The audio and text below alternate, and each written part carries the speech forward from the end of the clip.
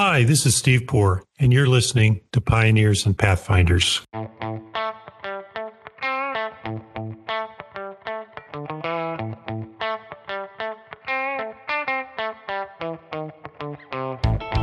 Today's guest is librarian, lawyer, knowledge management, computer programmer, blogger, and podcaster renaissance man, Greg Lampert. Like so many of our multi-hyphenate guests, Greg is a very busy man. Many of you will know Greg from his long-running blog, Three Geeks and a Law Blog, which was founded in 2008 and is one of the first blogs to focus on what we now think of as the business of law. Greg also co-hosts the Geek in Review podcast, which dives into the world of legal information professionals. And if that wasn't enough, Greg also has a day job as the Chief Knowledge Services Officer at Jackson Walker. Greg thinks of himself as a connector who puts a spotlight on the innovative folks in our industry and connects them with others who have similar goals. Today, we put the spotlight on Greg to learn more about his unique journey.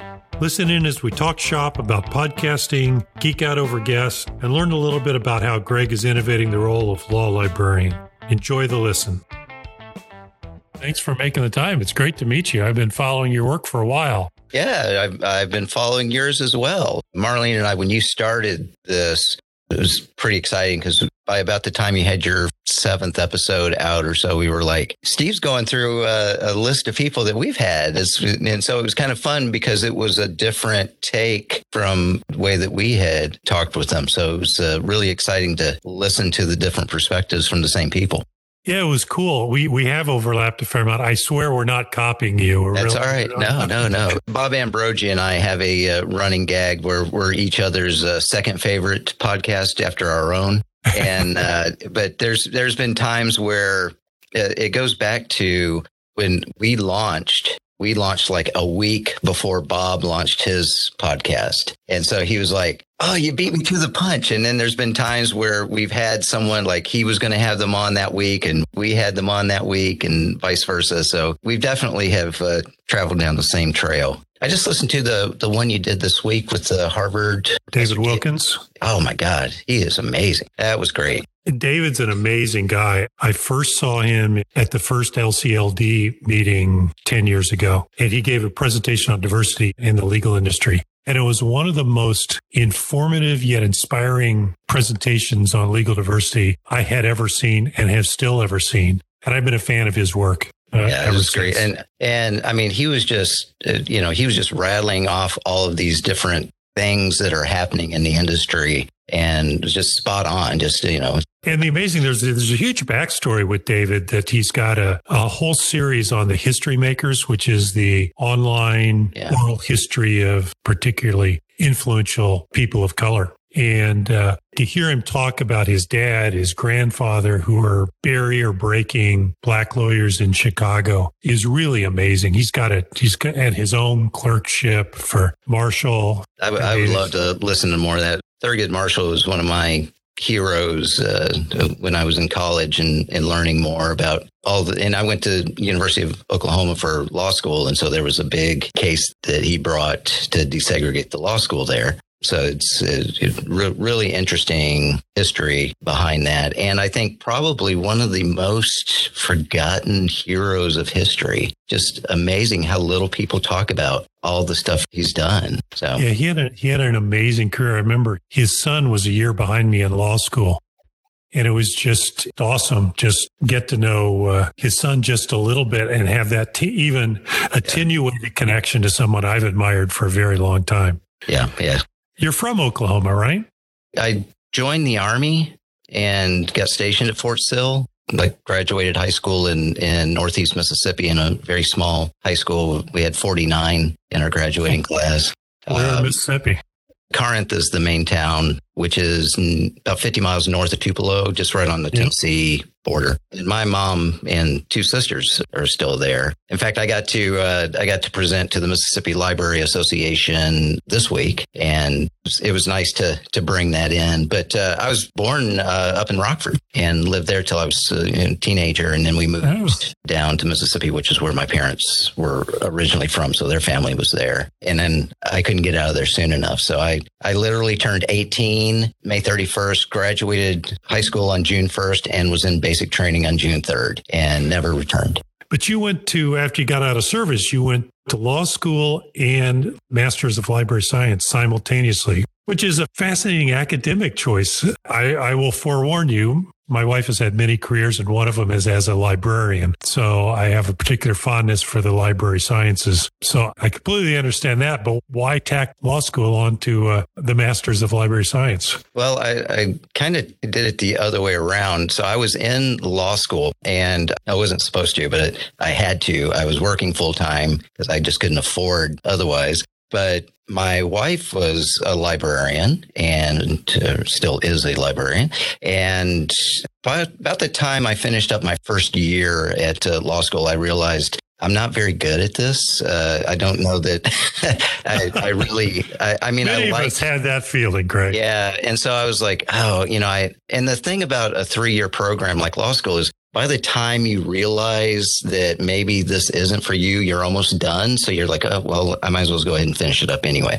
And my wife had talked to me and said, well, have you thought about going to library school? We've got a library school right here. Why don't you, just take a couple of courses, see if you like it. Talk with the law librarians there. Nikki Singleton was the library director at OU at the time, and she was great and kind of like directed me in the right way. They didn't have a dual degree program, so I had to take each one and meet all the criteria to do each of them individually. But it was good. I love the library sciences, just the information and the people and their willingness to collaborate and share and talk to each other. It's one of the things that I love about law librarianship. And it's why I'm so involved in the American Association of Law Libraries, because you get so much back from what you give in. It's been an interesting, I would say fascinating, transformational part of the industry. I mean, law libraries were one thing when I was in law school many, many, many decades ago, and they're very different functions now. And you've been there for a lot of that transition. How have you seen it sort of evolve and change over the years? Yeah. So it was funny. I got started actually when I was in law school. I worked at the main library at OU, but I did the cataloging system, the computer system. So I was actually on an old IBM ES9000 mainframe, the big blue and white machines that took up an awesome.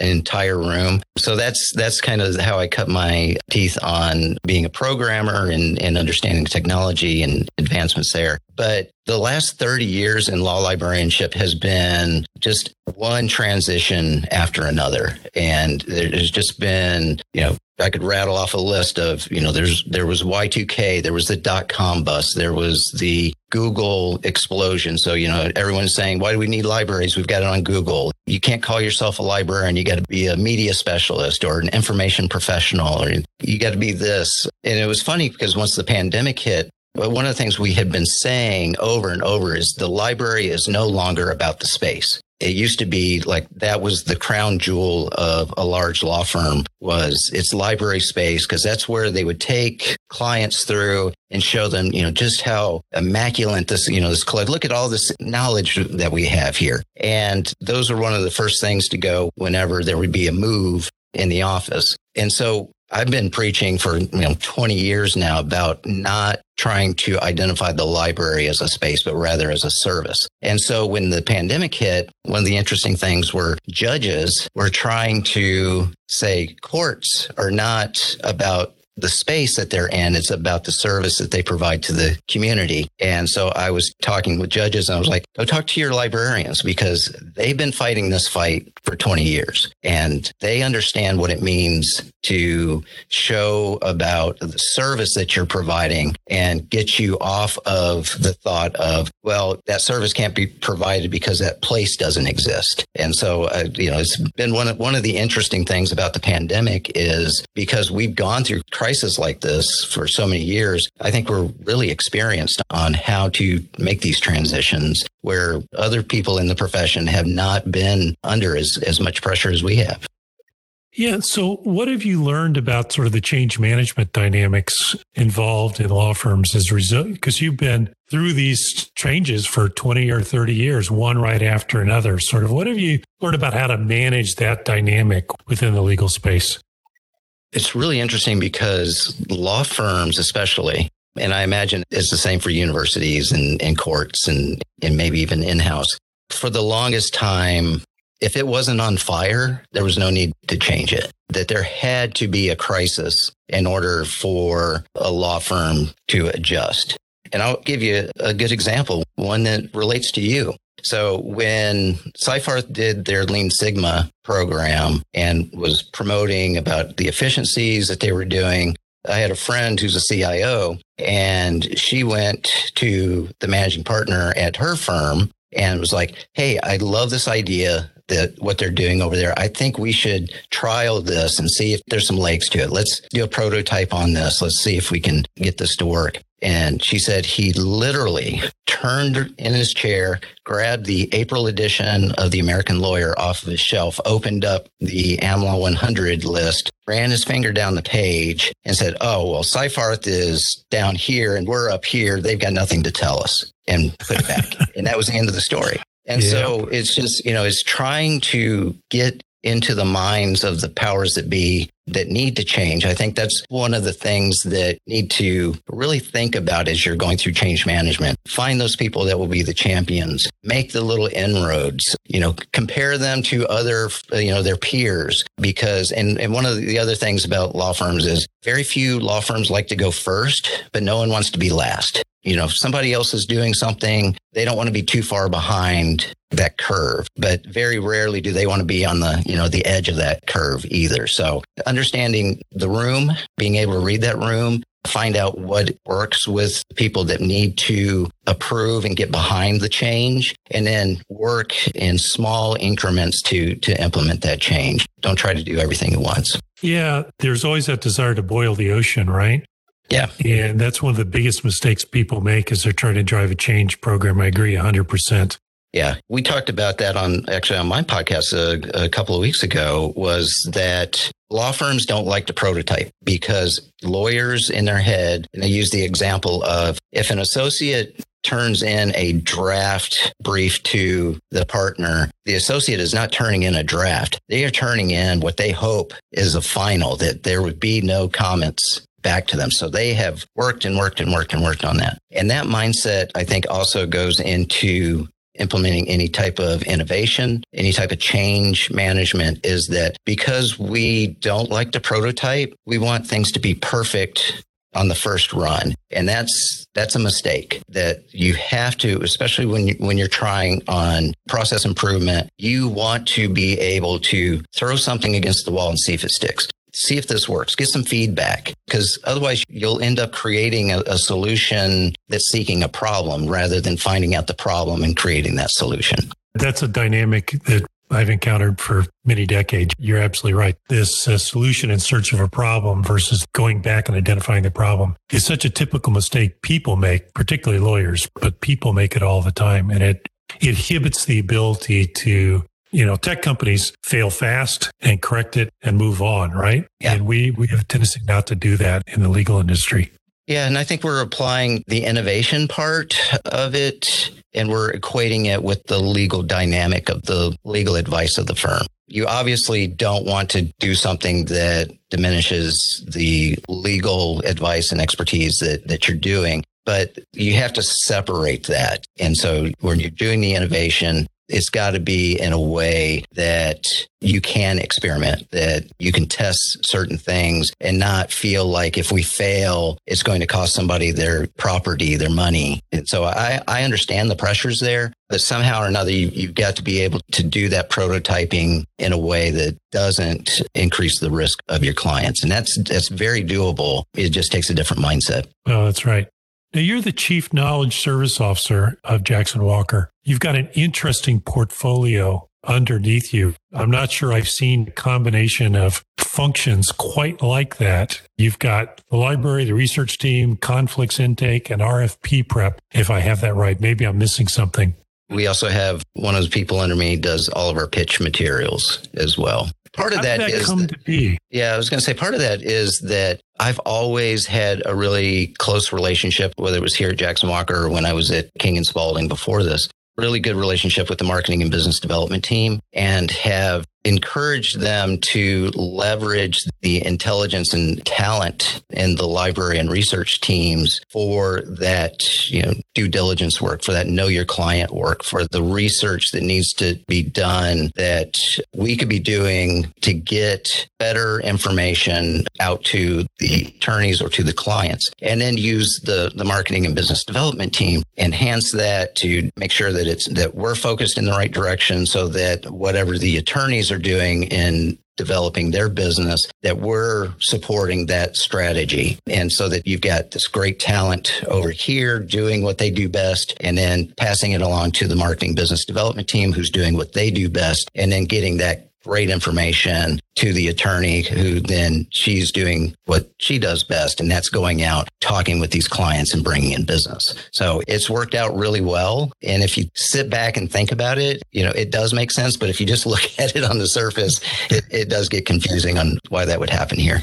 It's so interesting the way you sort of describe the relationship part of this, because I think one of the challenges law firms as organizations have are the internal organizational barriers, the desires to act as silos. And it sounds like you've spent a career sort of breaking down those silos and building relationships, which sounds incredibly important to your success. Yeah, it is. And I think it was one of the reasons why we started the 3 Geeks in a Law blog back in the late 2000s, I think 2008, was that I had friends that were in all of these different departments, and we would sit around and we would talk. And it could be people that were in my firm. It could be people that were in other firms. And we would sit around and talk about, what are we running up against? What things worked better, or how could we set these up to work better? And it almost always came down to communication across all of these departments. That law firms had this wealth of talent on the business side and operations side, but that it wasn't really coordinated. And I think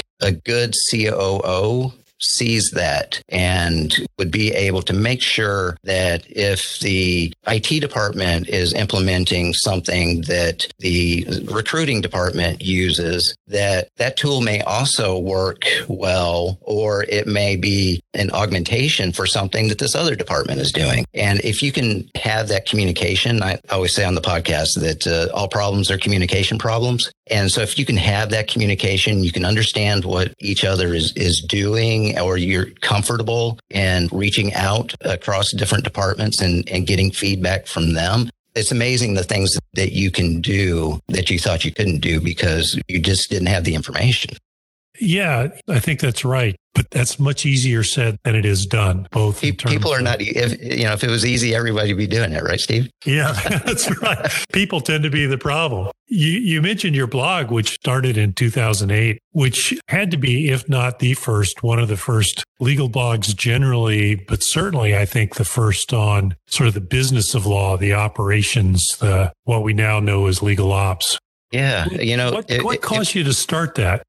So how it initially started was Lisa Salazar, who was on the marketing team at Fulbright, and Toby Brown, who's now at Perkins Coie, but at the time was at Fulbright, and I were at lunch, and Lisa had talked about it and was like, Toby at that time was in KM and I was in library and she was in marketing. And she's like, there's just not a blog out there that really talks about the business side of the law firm. Why don't we start one? And on a whim, we was like, yeah, let's do it. And then the idea was, we would each just kind of talk about what's going on in our departments. I remember I was at King and Spalding at the time, and I had asked permission to make sure that it was okay to start this blog. And I told him, I was like, I'm not going to mention anything specific that we're doing. I'm talking generalities. And they were like, okay, yeah, just don't mention the firm. And then after a year or two, we started winning awards. And then all of a sudden they were like, so how do we get Did you mention King the firm? Name on? Yeah.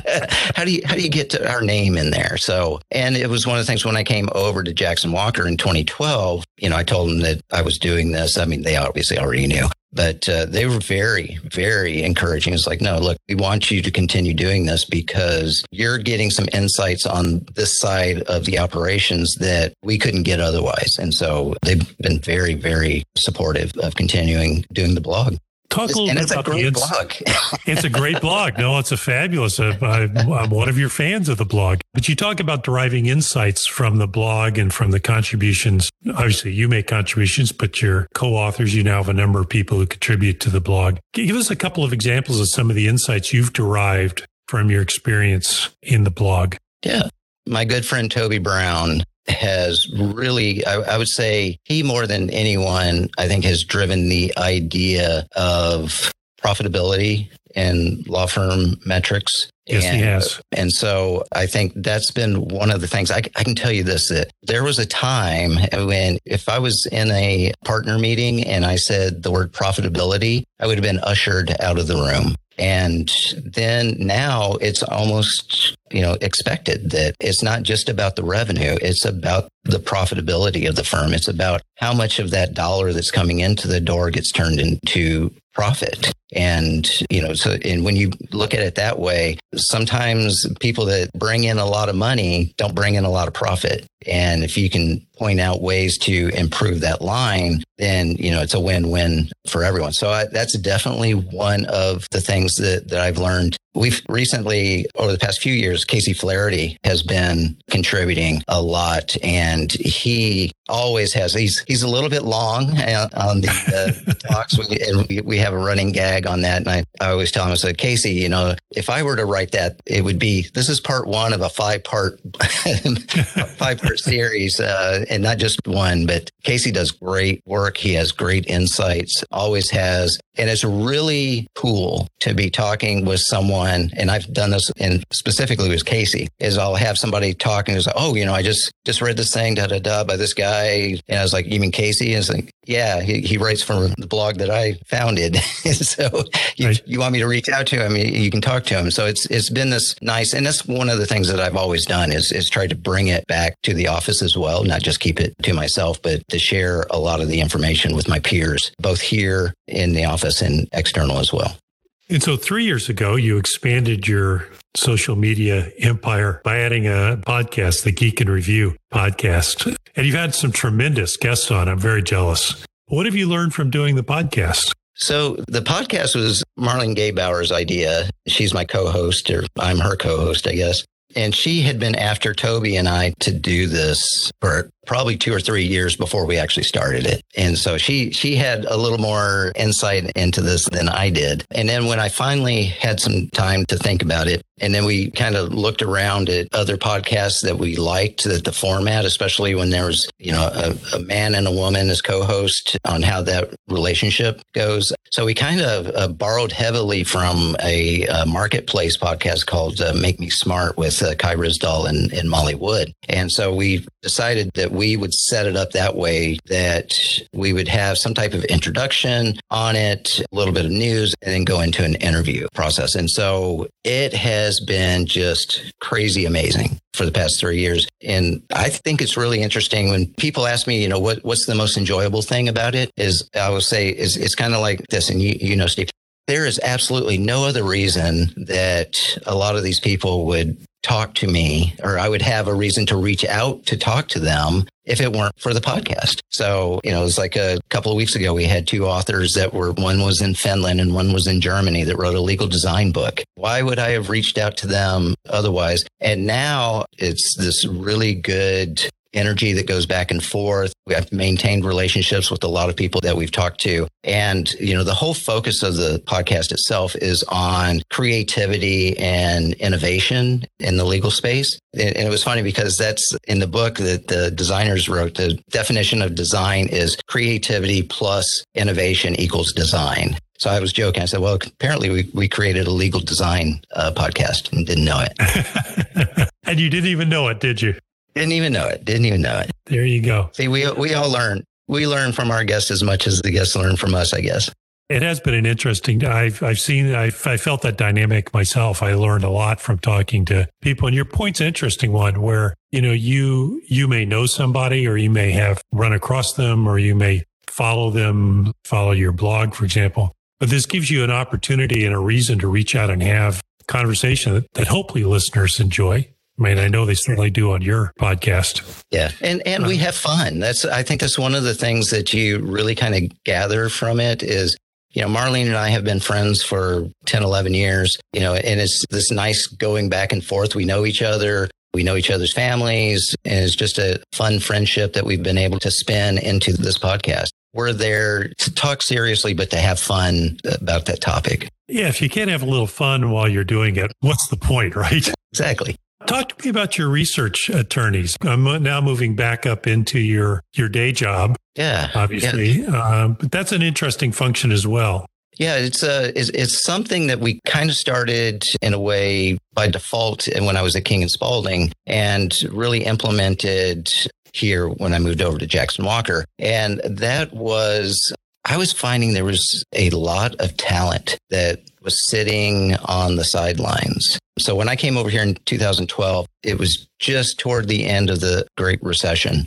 Those poor law students who graduated in 2010, 2011 were really struggling because once you're kind of out of that OCI to partnership track of the profession, it is really hard to get back on track there. And not only that, but that type of work isn't for everyone. And so what I did was I pitched the idea of creating a research team where we would have licensed attorneys that would be able to do whatever work. They could go work elbow to elbow with any of the attorneys, except they were going to be under me. They weren't going to be in a practice group, and they were going to be essentially like plug and play. They were going to be generalist. If there was a team that needed someone, whether it was for 15 minutes or for two days or a week, we could plug them in, have them do the work, pull them back out when they're done, and put them on to the next thing. And it was funny because when I pitched the idea, I really got some feedback from some of the partners who said, look, we're never going to get the talent that would fit this firm, that we don't need. And I think they were thinking more like, staff attorney kind of roles, which at the time were more e-discovery things, or, and I think you have either practice support lawyers or KM lawyers there at Site-Farth who are very narrow specialist on particular legal issue. But these were more general. We got 16, 17 practice groups, and they could literally be plugged into any one of those at any time and would have to perform. And people love that. They love that type of challenge. They love that diversity so that they're not just doing the same thing day in, day out. And the other nice thing was we promised them that this is a position where you go home at night, you go home at night. You don't have to be checking your email. You can leave it behind. And one of my first hires actually was a UT grad, order to the coif, had been on law review, but she at that time did not want to be on a partnership track. Turns out later she did, and we moved her over. And so that was one of the things. I used to say that this was not a backdoor way in, but we've now shifted a number of people over. So it has kind of become a unofficial recruiting tool sometimes, but that's not what the primary focus is. And so I've noticed that other firms have started looking at this. In fact, I laughed because apparently the University of North Texas has a case study on this, and I didn't realize that. Oh, really? They didn't talk to you about it, huh? So I ended up hiring somebody that went there, and she told me, it's like, there's a case study about this, right? I was like, great. Well, it's fascinating because I think there's so much talent out there that's underutilized, and finding creative ways. Back when I started, there was just one way. You were a lawyer, you were an associate, and you worked the weekends and you worked the nights, and that model just doesn't work. It works for some people. Yeah. But as a universal model, it doesn't work. And you've got to have the flexibility to attract talent and develop them and be flexible for them, I think. Yeah. And I think the nice thing is that, again, there are so many people that would just be fantastic at a firm if you can find the right work method for them, something that works for the firm and something that works for them. And for far too long, like you said, it's the one way or you're out. It's either do this. But then that also leads to the fact that there's so many of the law students now that are coming in with the expectation of, I'm going to do this for 4 years, pay off my student loans, and I'm getting the hell out of here. Mm-hmm. And that's a shame because you get that is a shame. Really good talent, and there's no need to try to beat them to death while you got them and not look at it and say, hey, we'd really like to, have you long term. Or if it doesn't work out, we want to make sure that you're not burnt out. And if you need to go in-house or something, great, we'll help you get there. You'll be a great alum of the firm. But right now, I think it's too much about the money and too much about the work and not so much about the lifestyle and the relationships. I think that's a shame. Yep. Great point. Well, Greg, we've gone over our time, but it's been great meeting you and talking to you. Thanks so much for spending time with us. Thank you, Stephen. It's great. I love your show and I can't wait to hear more. Right back at you. I feel the same way about yours. Keep up the great work. You're making a big difference in the profession. Thanks for that. Thank you. Thanks for listening to Pioneers and Pathfinders. Be sure to visit thepioneerpodcast.com for show notes and more episodes. And don't forget to subscribe to our podcast on your favorite platform.